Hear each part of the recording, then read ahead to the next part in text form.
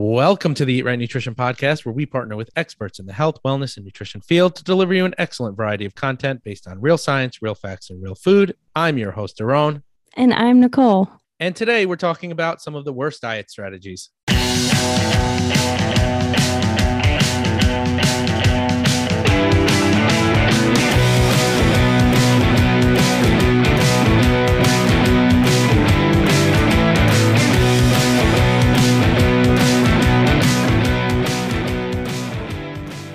Ladies and gentlemen, welcome to episode number 85 of the Eat Right Nutrition Podcast. We thought it would be a great idea today to tackle some of the worst diets or worst diet strategies, or I don't even know, Nicole, what we want to call this, but we'll just roll with that.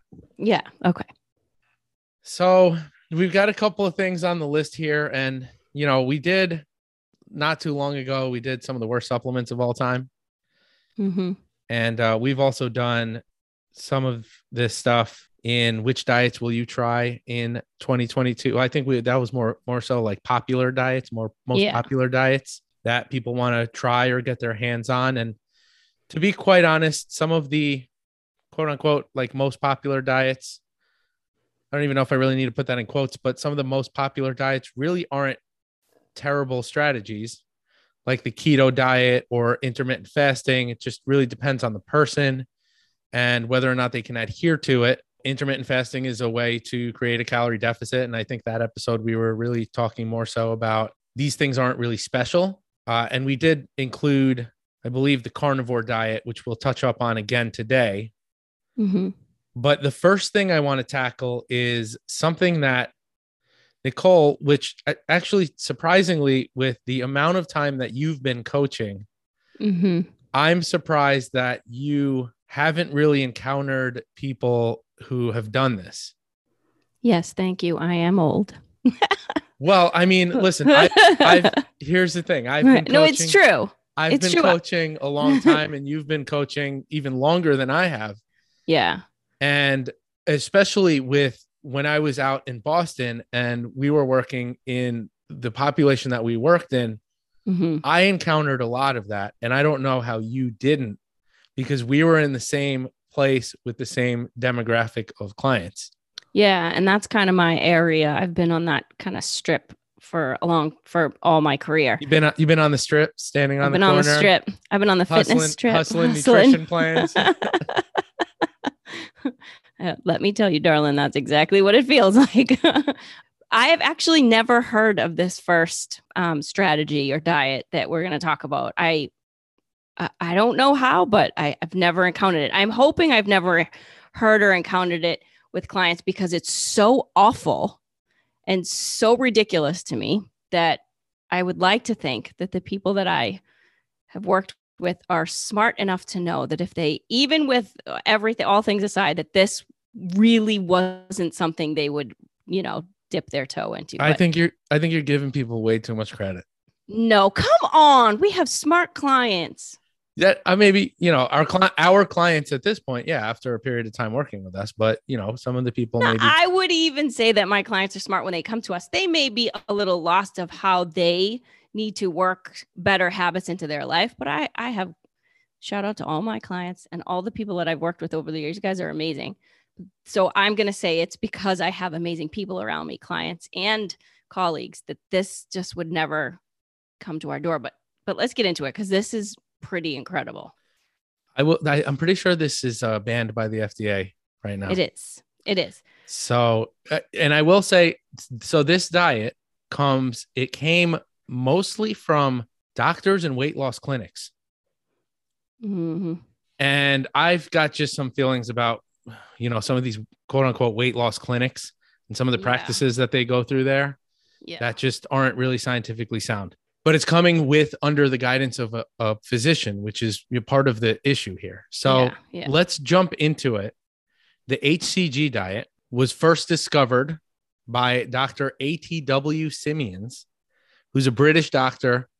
This was created in 1954. And in a medical paper, he reported observing patients who successfully lost weight through a program of combined HCG injections and a very low calorie diet which I'll get into the specifics of that in a moment, he concluded that the HCG diet had avoided many of the unfavorable side effects of a very low calorie diet, such as irritability, mood issues or mood swings, headaches, physical weakness, fatigue, and hunger, combined with this low calorie strategy. So it kind of mitigated some of the negative outcomes to eating. And we're talking severely low calories. So when we're talking calorie wise here, we're talking about 500 calories a day, which is the most alarming thing to me.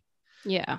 It's alarming to me when I see people eating 1,000 calories a day, right? Double that, let alone 500. So the plan was you're going to inject yourself with HCG and you're going to eat 500 calories a day. Let's start with what HCG is. So HCG is human chorionic gonadotropin. And that's what you're testing for when you're doing a pregnancy test, because in the first 3 months of pregnancy, the female body is producing HCG, and there's a purpose for this. HCG helps to maintain production of progesterone, which supports healthy growth of the uterus and the fetus. And it supports, I guess, kind of, Nicole, like fat mobility for the cells of the uterus and for the fetus. So I guess that's where kind of part of the thought or the theory comes from, that, okay, well, this is going to mobilize some of the fat and you're going to lose weight quicker by combining this 500 calorie diet along with HCG. Yeah, just the thought that you would be eating 500 calories, and he was thinking that you had to, help to manage some of the side effects of being in such a deficit, basically eating nothing, is basically what they were trying to do, right? Like if if you and I tried to eat 500 calories a day, I would be an awful person. Awful. And so the goal would be to use this strategy and inject this stuff into me so that I wouldn't be so irritable and hungry and miserable, that I could get through this low calorie. And it's 6 weeks, 3 to 6 weeks total. Yeah, something along those lines. And then there's like almost kind of like a reverse diet phase, which we'll get into. But the thought was that the HCG is going to boost your metabolism and it's going to mitigate some of these issues, and you're not going to feel hungry. Now, this is also, Nicole, used as a treatment for infertility as well. And are you able to kind of elaborate on that a little bit? Well, basically, it just helps to, the nitty gritty of it is that when a female is trying to get pregnant and is not ovulating, you need to ovulate to get pregnant.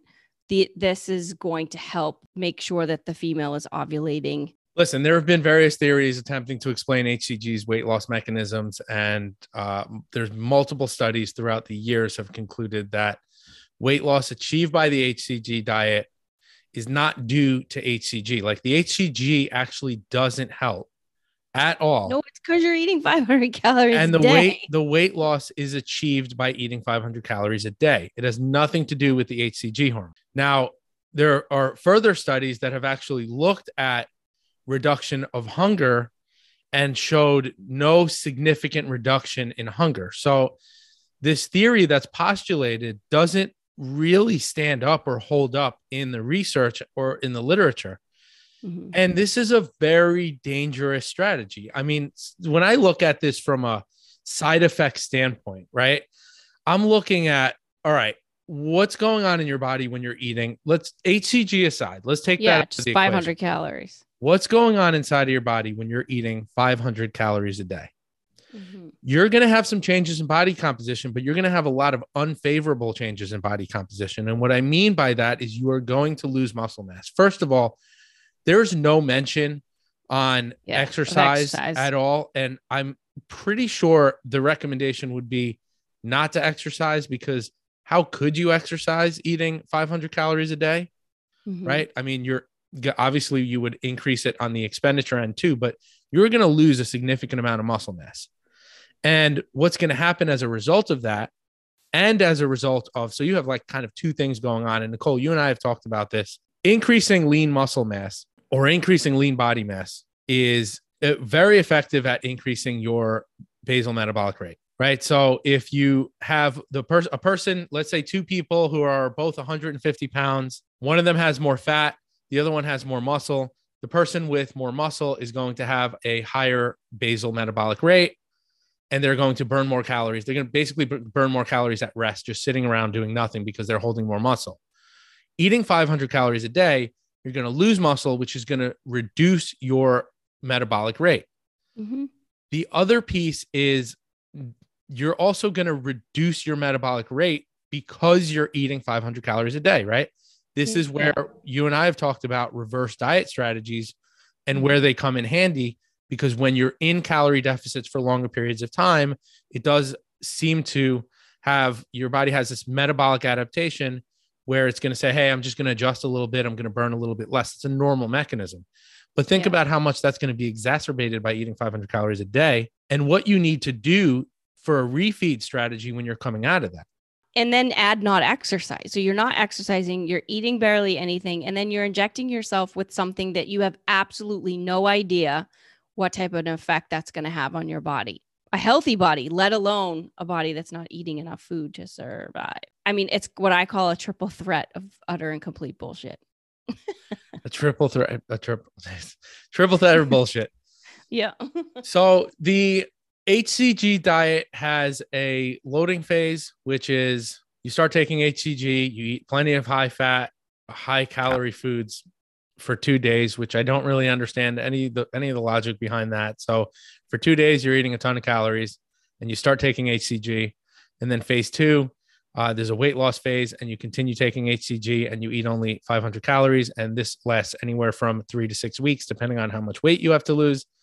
And then there's a maintenance phase where you stop taking HCG and you gradually increase your food intake. And then you avoid sugar and starch for 3 weeks. And then what? Yeah, I know, right? Like, okay, you lost 20 pounds in 3 weeks. I'm sorry. It just makes me giggle.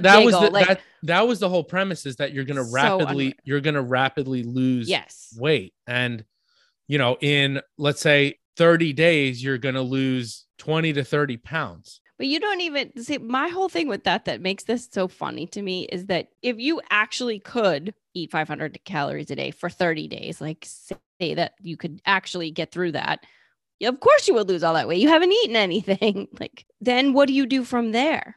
Even if it's short term, like we talk about long-term calorie deficits and all of the adaptation to that. But even in a short-term way, like you gain it all back the minute you start eating regular food. And from a flexible standpoint, like whoever just eliminates literally everything you eat except for, and this diet, this has like a structure to the diet. It's like a portion of protein, a vegetable, a piece of bread. And what was the other thing? A serving of fruit or something. Like it goes through what an actual meal should look like. The one meal you get a day.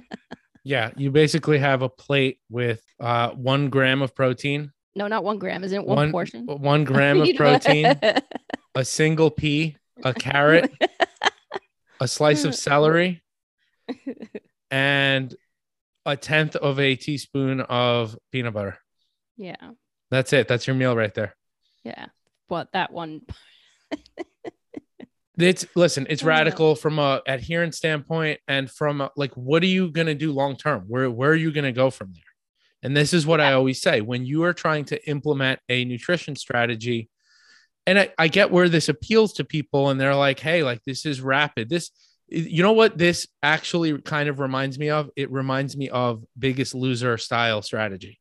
Yeah. Where they're just, okay, we're going to work you to the ground. We're going to feed you super low calories. You're going to lose a fuck ton of weight in a very short period of time. Yeah.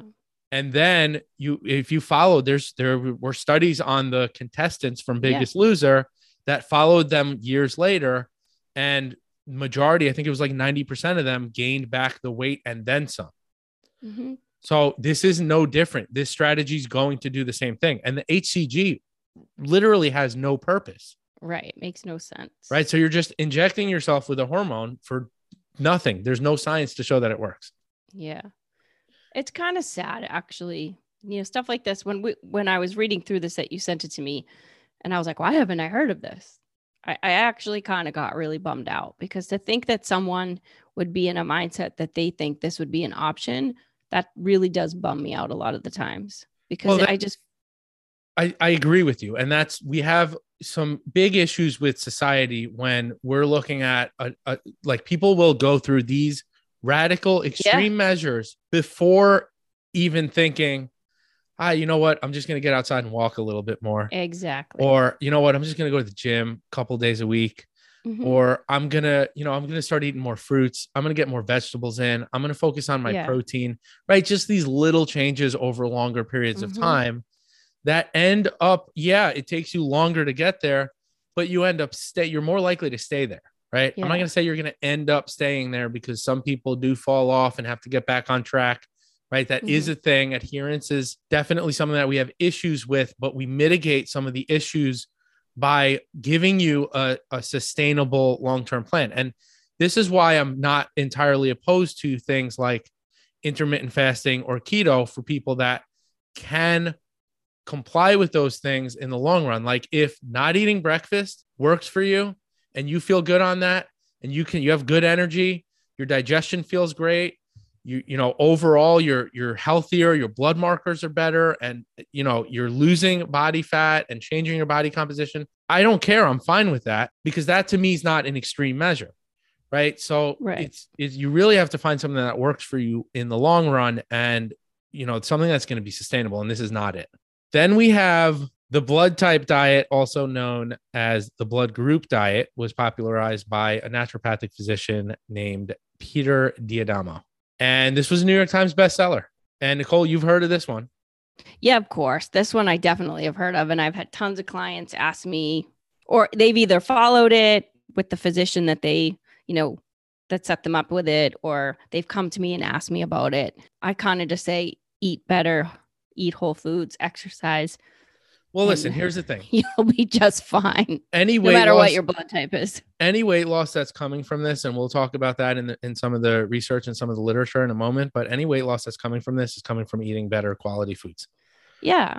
Now, what the thought is behind the eat right for your blood type is that we've got different blood types, right? We've got type A, type B, type AB, and type O. And this kind of has relevance in terms of, if you're giving blood, donating blood, if you have blood transfusions, you want it to match up. Like O is a universal donor, AB is a universal recipient, A can only accept A, B can only accept B, right? So that's where blood typing has kind of the most relevance. There is some information on really, I guess, disease and blood type, but there isn't really information on diet or any valid information on diet and blood type. So let's go over some of the thoughts and some of the claims on the blood type diet in terms of who should eat what. So what this doctor claimed was that each blood type represents genetic traits of our ancestors, including which diet they evolved to thrive on. And this kind of like falls in line with like some of the paleo stuff, like, oh, well, what part of the world did you come from? And what blood type do you have? And based on your ancestors with the same blood type, yada, yada, yada, right? So type A is called the agrarian or cultivator. People who are type A should eat a diet rich in plants and completely free of quote unquote toxic red meat. So you should avoid red meat if you have blood type A. This closely resembles something like a vegetarian diet. Blood type B, called the nomad. I feel like that's like kind of a catchy way of, reeling in the reader. Type B, called the nomad. These people can eat plants and most meats except for chicken and pork, and can also eat some dairy. However, they should avoid wheat, corn, lentils, tomatoes, and a few other foods. Type AB, called the enigma. It's like, oh man, AB, I'm an enigma. Type AB, called the enigma, described as a mix between types A and B. Foods to eat include seafood, tofu, dairy, beans, and grains. They should avoid kidney beans, corn, beef, and chicken. And we're going to talk about the whole bean and lectin thing in a moment. Type O, called the hunter. This is a high protein diet based largely on meat, fish, poultry, certain fruits and vegetables, but limited in grains, legumes, and dairy. It closely resembles the paleo diet. You know what's interesting about this is I have an uncle in Israel and I know you were going to just say something, but give me a moment here. Go ahead. Who referenced this rabbi, and he's like, man, if you're into nutrition, you have to read these books. It's like these 5 books from this rabbi that he talks about based on where you are, where you come from in the world, why you can't eat certain foods or eat a certain type of way. And, it seemed like an interesting concept. And I was like, yeah, I'm totally down to read it. But the only issue was the books were written in Hebrew. Mm-hmm. And although I can speak Hebrew, I can't read it well. And I wouldn't be able to read these books. So I'm like, is there a translated and there are no translated versions. Mm-hmm. Otherwise, I would have been totally open to reading it and the thought process. Yeah, always interesting. I mean, listen, I don't want to completely shit on diets from your ancestors, right? And this is me just kind of talking in terms of like, all right, let's put research aside for a second. Mm-hmm. Is there a possibility that there's like some kind of link with your lineage and how you should eat or how you could eat? And listen, I think by me even saying this right now, the scientific nutrition community might be like, will explode. This fucking guy. But I do think that, yeah, maybe there's something there that research hasn't uncovered. And Nicole, you and I have had conversations about this where I'm heavy into research this, research that, like the research shows this, right? And then you're sometimes like, almost like the voice of reason where you're like, well, listen, Daron, research doesn't fucking know everything. And there are some things that we haven't really figured out yet. So I'm definitely not blind to that. Yeah. And there might be something there, but the whole blood typing thing from the research that is there, it just doesn't sit well with me in terms of like, there have been trials, like some of the research here, like there was a study here, which was pretty big, right? A large observational study of 1,455 young adults eating a type A diet, lots of fruits and vegetables, was associated with better health markers. But this effect was seen in everyone following a type A diet, not just individuals with blood type A, right? So how do you... So if it's a vegetarian-based-esque diet and you put people on it, whether they have type A or not, they're increasing their vegetables. Like there's some positives to that have nothing to do with the blood type. Absolutely. Right. So then my question is this: how do you separate between, okay, well, is it the blood type or is it calorie deficit or the quality of food? Better? Exactly. Just you're eating better. You're eating less processed food, less sugar, things of that sort. I mean, listen, I will say the type O thing, it does kind of intrigue me a little bit just because, my uncle, I was like, hey, like I'm type O, but he didn't say it from a type O standpoint. He said it from, we're Middle Eastern, kind of like Mediterranean region. Like my father's family comes from Yemen.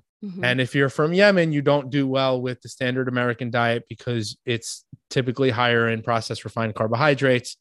And those aren't foods that you would naturally find in that area of the world. So that's why I was kind of intrigued by it. Yeah, but that's not based off of... So let me just say this. I wouldn't say that's a blood type thing. I mean, maybe, listen, this is just my thoughts. I wouldn't say that's a blood type thing. I would say that's an upbringing and what you've eaten as a family. Like I'm Sicilian. I grew up on a ton of pasta. Like it's part of my everything. I say this all the time to clients when they're like, I cut out carbs and I cut out this. I'm like, I will never not have pasta. I can't live without it. And it's not just because I love it. And I was fed it when I was a kid, when I was sick, and I was fed it from my grandmother when I was having a bad day. Like there's emotional and family ties to that.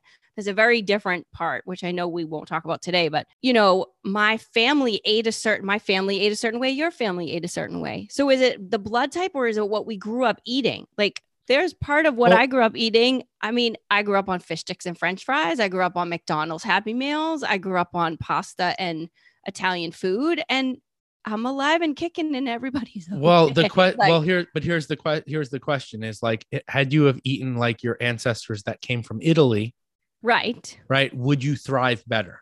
I guess part of the question there. True, but here's something I will also add to this. So I had a friend who grew up in Pennsylvania on a dairy farm, and he grew up drinking raw cow's milk and had incredible bones and teeth and was strong as an ox. And when I met him and he came to my house to eat pasta dinner, things didn't sit well with him. He didn't handle it well. And when I went to his house and he ate meat, potatoes, and milk, I didn't drink milk out of I never drank milk. It's a different way of upbringing. I mean, I've got a thing with raw milk, and I don't really think we should drink raw milk. Think about it. Here's the thing. I'm even talking like way further, like beyond that. Like, I understand that, but he lives in Pennsylvania. He grew up there, but where is his lineage from? You got what I'm saying? I know. Like if you were to take, you're going deep. I'm going just one step back. Forget that. Like if you were to do like a 23andMe. And then create a diet, I'd want to see some information. Mm-hmm. I'm curious about it. And I'm not typically the one. Usually I'm like, man, I know you're the science, but I have to be a little bit open-minded because there are some things that I could be wrong about. So, in that, listen, I'd love to read this book from my uncle, I guess, but I don't know. Maybe somebody's got to interpret that shit for me. I guess my point is, if you don't forget the research aside, and I don't obviously believe in the blood type diet, let's be very clear, but I do think that there is something to be said for how you were brought up, what you ate as a child. Like we can just go back a one step back, and then, what your body can handle and can't handle in terms of what you ate when you were brought up, and what your mother fed you, what your mother ate during pregnancy. I mean, we can go real deep, those types of things. Yeah. Were you a C-section? Were you born vaginally? Like, those things. There's a lot. That's a whole nother episode. They affect your microbiome, right? There's some information on that too, which is actually pretty sound information. Mm-hmm. But in any case, some of this stuff is based around lectins, which also is kind of a crossover within the paleo diet as well. So one of the central theories on the blood type diet has to do with a protein called lectins. Lectins are a diverse family of proteins that can bind to sugar molecules. These have been, in the paleo community, they've been referred to as anti-nutrients. And I've even heard people, talk about how anti-nutrients kind of steal nutrients from your body, which, there's no really evidence to really show any of that stuff. And there is some information that lectins may have an effect on the gut and the lining of the gut. And, I remember when I was looking into paleo, and, the paleo community talks about lectins, and lectins just cause leaky gut, and they increase autoimmunity. And then I kind of dove into the research a little bit further, and I'm like, well, we don't really know if do they cause leaky gut in everyone. It's kind of a small percentage of the population are affected by them. And then from the autoimmunity standpoint, they affect people that already have autoimmunity. And even those people that have autoimmunity, they only affect 1% of those people. So how valid or solid of a claim is it going to be if I were to just take a blanket statement and say, well, nobody should eat lectins because our ancestors didn't eat lectins, or certain blood types shouldn't eat lectins, right? Like I can't really tie those things together from a practical standpoint and kind of feel right about it based on the information that I've looked at and read.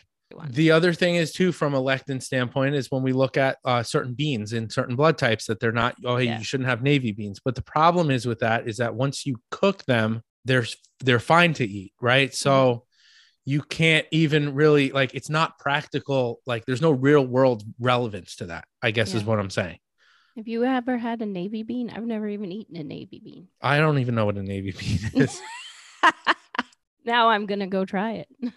All in all, when I look at it from a research standpoint, there was a 2013 review that looked at data from over 1,000 studies, and they didn't find a single well-designed study looking at the health effects of blood type and dieting and how they were correlated. So we don't really have much sound information on that. I think, Nicole, the next thing I kind of want to get into, which kind of piggybacks a little bit on some of this stuff that we just talked about, is the carnivore diet, which to me is kind of like extreme paleo. It's extreme, period. and I have to say, going back to the paleo thing, a lot of the misconception that I found with people with paleo is they really thought of people as hunter and not really gatherer, right? And they would think, and the books didn't really say this, right? The books that I read on paleo weren't really kind of like eat a lot of meat. It just said like, hey, this is probably what our ancestors ate. These types of plants. They didn't eat these types of plants because they were toxic, maybe nightshades or lectins or whatever. And I have a thing with like, I mean, tomatoes back then were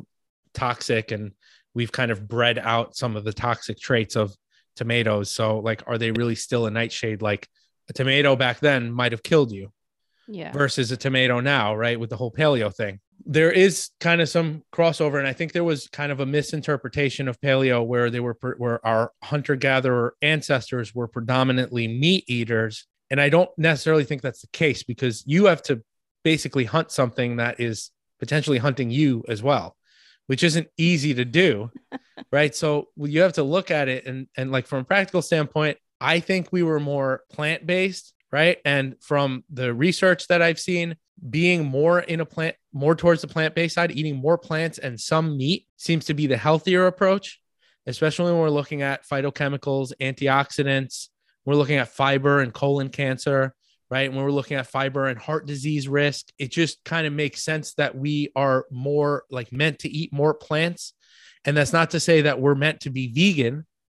And I do think, speaking of vegan, that the carnivore diet is almost kind of like countering like the vegan community. And it's like, okay, well, you say we should eat only plants. Well, you know what? Fuck you. We need to eat only meat. So it's both polar, we have both polar ends of the spectrum, and both of them, there's pros and cons, but I think we need to really sit in the middle. And for me, I'm more on the side of like, yeah, we should have mostly more plants, more carbs than protein, right? I tend to lean onto the higher side in terms of protein, because that's the world that I came from, the world of nutrition. I came from the fitness world where, hey, we want to optimize and maximize muscle protein synthesis. And we do that by consuming higher amounts of protein than are generally recommended by the USDA or Academy of Nutrition and Dietetics, which is a minimum, which is, 0.8 grams per kilogram of body weight, which is very low to me. The carnivore diet is essentially eat meat, not plants. And there are some claims on autoimmunity. I know that Jordan Peterson's daughter was on the Joe Rogan podcast and talked about how she suffered from autoimmunity her entire life. And then she did a carnivore diet and she was cured. And I would argue that you just did a radical version of an elimination diet, and you haven't actually found out what is affecting you. So there are a lot of claims on the carnivore diet and autoimmunity, when essentially what you could do is just an elimination diet, get rid of the most common culprits, which will be wheat, soy, what else is in there? Peanuts, dairy, eggs, right? Those are typically the most common culprits. There may be some other dietary changes that you want to make. For some people, you might have to go through a FODMAP diet and eliminate some of those things to see if that's causing you some GI distress. Looking at it from just more of a practical standpoint and saying, okay, well, now I'm going to start to reintroduce some of the foods. And it's not to say that in some cases, some of the proponents of the carnivore diet, they do recommend, hey, like reintroduce some of these foods. But to me, it's just too radical of a elimination strategy. Like, you don't need to go to that extreme. Yeah. I mean, I think everybody at this point, all of you listeners know that I'm clearly not extreme. I'm a Libra. I like to have balance. I like a little bit of this, a little bit of that. I like to meet in the middle. I also don't like to live. I mean, I've done this. I've lived in the extreme, and in terms of not eating certain foods, blah, blah, blah. And, it's miserable. It's not fun. And now being able to have a little bit of freedom and being able to, create a little bit of balance, I like that. And I think that's one of the reasons why, like all of the things that we're talking about today, one of the key pieces to this is rapid change, which again, we've talked about on every single episode, right? Radical, rapid, whatever you want. Rapid weight loss. You eat 500 calories a day. You do it for 6 weeks and basically just starve everything out of your body. And then different types of strategies, which ultimately either create, quote unquote, a healthier body or create radical change in your body, whether it be weight loss, muscle gain, whatever you're trying to accomplish. It's just the extreme of that is something that I just think, again, it bums me out. It makes me feel like people think that's what they have to do in order to get to a healthier place in life. both physically, mentally, emotionally, whatever, and to look better, like to feel good in their clothes, to feel good with their body image. If this is what you think you need to do, oh my goodness, come see me. We need to work on a lot of things. you're like, listen, Nicole, you're talking rapid weight loss. You want rapid weight loss? We talked about it last week. Refer to that episode on mini cuts, right? 3 to 4 weeks in a 40% deficit with increasing your expenditure and your activity. 40% deficit. What's that going to look like for some people? 1,400 calories. It's not going to be that extreme. Yeah. Depending on what your maintenance is. I was going to say, depending on where you're coming from. Right. And this is my whole point. Like, you know, I've had many clients come to me, many that are just so upset. I can't lose weight. It's never going to happen for me. I don't think this is going to nothing works, which is a big one I hear all the time. And, you know, those things, hearing that type of stuff really breaks my heart, because it's not that it doesn't work. It's that we haven't found out what works best for you yet. And let's talk adherence and consistency and time and patience. Like, everybody wants things so fast. It's just not necessary to go to those extremes. So if you're someone that thinks you need to go to those extremes, please, you need to find someone to help you navigate better. The last thing I wanted to get into today is I want to talk a little bit about the multi-level marketing companies and strategies and some of the things out there. And, you know, it's interesting because a client / friend of mine today asked me about this and texted me some Herbalife products. And she said, what do you think? And I looked at it and I'm like, you got to understand these companies, right? They're not really, they're kind of in this area of, we want to just sell you products. And they're in the area of a lot of like meal replacements, a lot of supplements, right? Like, hey, like just replace all your meals with these bars and these shakes, right? That's how their programs generally work. And they're effective by creating calorie deficits. But some of the things that are in some of these products, I looked at we're talking like 20, 30 ingredients.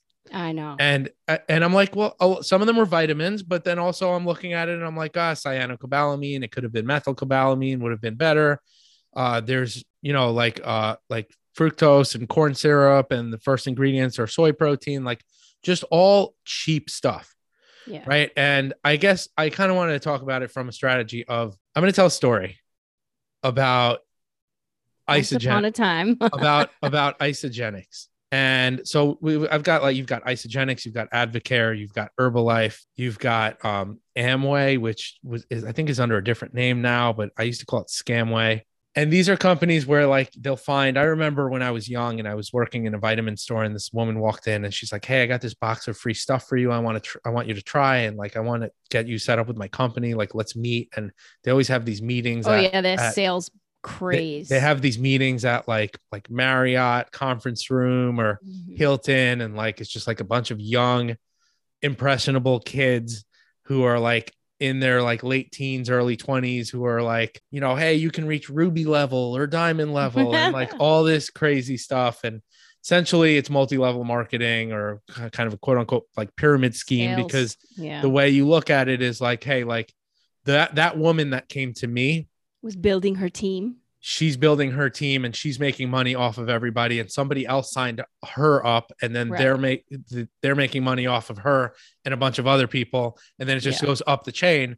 And the only person on like that, whatever level it is, diamond level, gold level, whatever, at the top, they end up making the most money. And then really who makes the most money is, you know, Isagenix or Advocare or whatever. And it's brilliant marketing.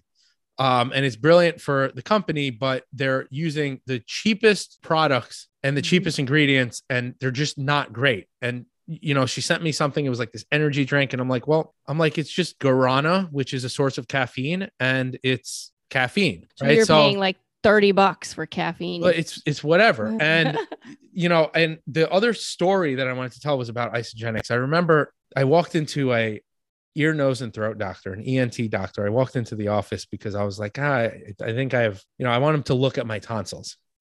And I'm like, I think I get like chronic tonsillitis. I might have to get my tonsils removed. And the way he treated me, I mean, I don't even know how I want to kind of deliver the story, right? So I walk in the office and they're like, there's a bunch of Isagenix products sitting at the front desk in like a glass window, right? Like underneath, like in a showcase. And then I walk in, and inside of the office, it says, ask the doctor how he lost 80 pounds using Isagenix. This is an ENT? This is an ENT who is selling these products. And so I'm sitting there, I'm like, and I'm pissed off because here I am in undergrad studying nutrition. And I'm like, this fucking doctor over here, like this is my field. Right. And I'm like, this is the field I'm going into. But my real thought was, like, what is this guy doing selling these products? And the way that he practiced was kind of the same, like gave me that same vibe. So he didn't even look at my tonsils and he goes, okay, we'll just pull them out. And I was like, you're already set off. When you walk in and see something like that, you're already perceiving him in a bad light. Like it's done. But I'm also like, you didn't even do anything. You're just like, cool, we'll pull them out. So I ended up getting a second opinion, and I had another physician who, you know, put a scope in there, looked at my tonsils, took pictures, and he's like, listen, I don't see any reason. Like, there are no signs of chronic tonsillitis. You don't need to take your tonsils out. You're perfectly fine. And the other place I just felt was like a factory, right? Yeah. And I guess the point that I'm trying to make is anybody that's selling these products, they don't really understand nutrition. They don't understand the human body. They don't understand supplements. They don't understand the industry. They don't know what quality ingredients are. Mm-hmm. And this is where I say, like, just proceed with caution. Yeah. Because I've looked at some of the ingredients in some of these products and I'm like, like you can get something way cheaper for, you know, with 4 or 5 ingredients in it where you just have like protein, some kind of a sweetener, some flavoring agent, and you're good to go. Yeah. Well, I think it goes back to what we were talking about earlier. Desperation. These types of companies feed off of the person that wants the fast weight loss, the easy strategy. I just have a shake in the morning, a shake in the afternoon, and my bar for a snack. Like I can hear the commercials. You know what I mean? And just, you know, following this simple, quote unquote, simple way of life, you know, you can have a shake in the morning and you can have a bar and a handful of nuts or a rice cake and peanut butter, and it still be simple, but it be healthier options that you actually eat real food. And I think the biggest part of those types of things are that you're not learning how to eat. You're just kind of, you know, blindly following. And you're doing meal replacements. Program. Yeah. Another one that was like that. Another one was like that. It was Slim Fast was a big one. Yeah. All those types of things. I think that's where I get the shake in the morning. Like I can hear the commercials. I have my shake in the morning, my shake in the afternoon, and a real dinner at night. And the woman's like bopping around the kitchen, all excited. Yeah. I mean, listen, you've got all kinds of, there's like Octavia now. Like there's so many of them. And I don't know about you, but I get probably maybe 3 to 5 DMs every day. People asking me if I have like nutrition coach. If you have that in your Insta, like, what do you call it? Profile. Oh my gosh. The messages I get are crazy. Let me show you how. And I'm like, please. You know, I've never gotten that. No. Oh my God. You know, maybe because I'm a female. For some reason, I don't know. I think there's some kind of a link because I follow Gary V. I just get hit up with like, hey, like NFTs are hot. Buy these NFTs. Oh, like, yeah. And they're like these you know, digital images of like, you know, blockchain fucking rabbits and turtles and, you know, all types of characters. Do you look through those things though? No, like, I'm just delete them right away. I'm like, well, get out of my inbox. I think I get those things. One, because I'm a female and I have female clients. So I think I'm kind of a sitting duck that way. And 2, because I do have clients that ask me about stuff like that. Someone sent me one the other day, a client. Can you look at this Instagram and tell me what you think? And everything is a boxed product. I was like, let me ask you something. How much is the buy-in? How much do you have to buy in to this program to get started? And she was like, it's like $750.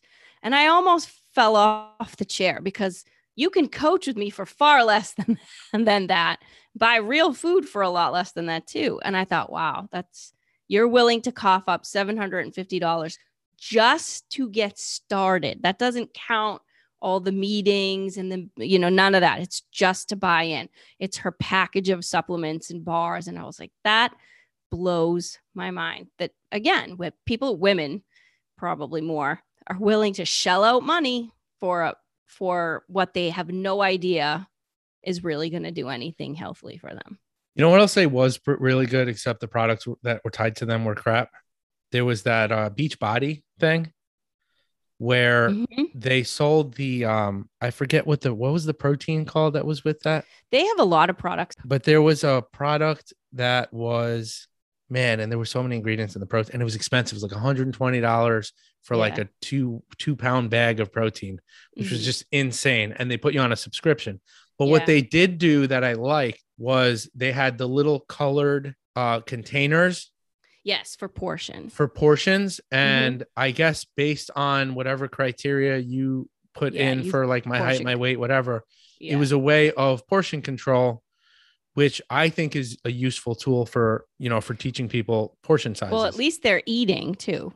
So that was good. But I also I'm like, it's unnecessary for you to pay $120 for a 2-pound bag of protein when you could get that same bag for like $15. Yeah. That's pretty much what we have for you today. Okay. Basically, just listen. The HCG diet, I think, takes the cake in terms of probably the worst strategy ever. Yeah. I don't know that I've seen anything worse than that. Listen, the carnivore thing, some pros and cons. I mean, listen, it's getting you to eat more protein, but I just don't think that eating all protein and not having any plants is really a good idea. And then when it comes to the blood type stuff, I'm curious in terms of some like ancestral stuff, not from the standpoint of maybe, hey, like our ancestors ate this, so that means that we should eat like this, because I will say that our ancestors probably ate anything that they can get their hands on because they didn't have food in abundance like we have today. And that's one of the big differences between what our ancestors did and what we do today. Like, they were more active. They had to go out and seek their food. And we just sit on the couch and go to a supermarket and buy processed refined foods, right? So if you just cut out the refined foods and exercise more, like, that's what our ancestors did. Yeah. That's pretty much it. I mean, Nicole, you got anything else for us? No, I think that pretty much sums it up. I think those were all really good ones. And if you enjoyed this episode, click subscribe, give us 5 stars, write a review, share this with a friend, and you'll hear us next week.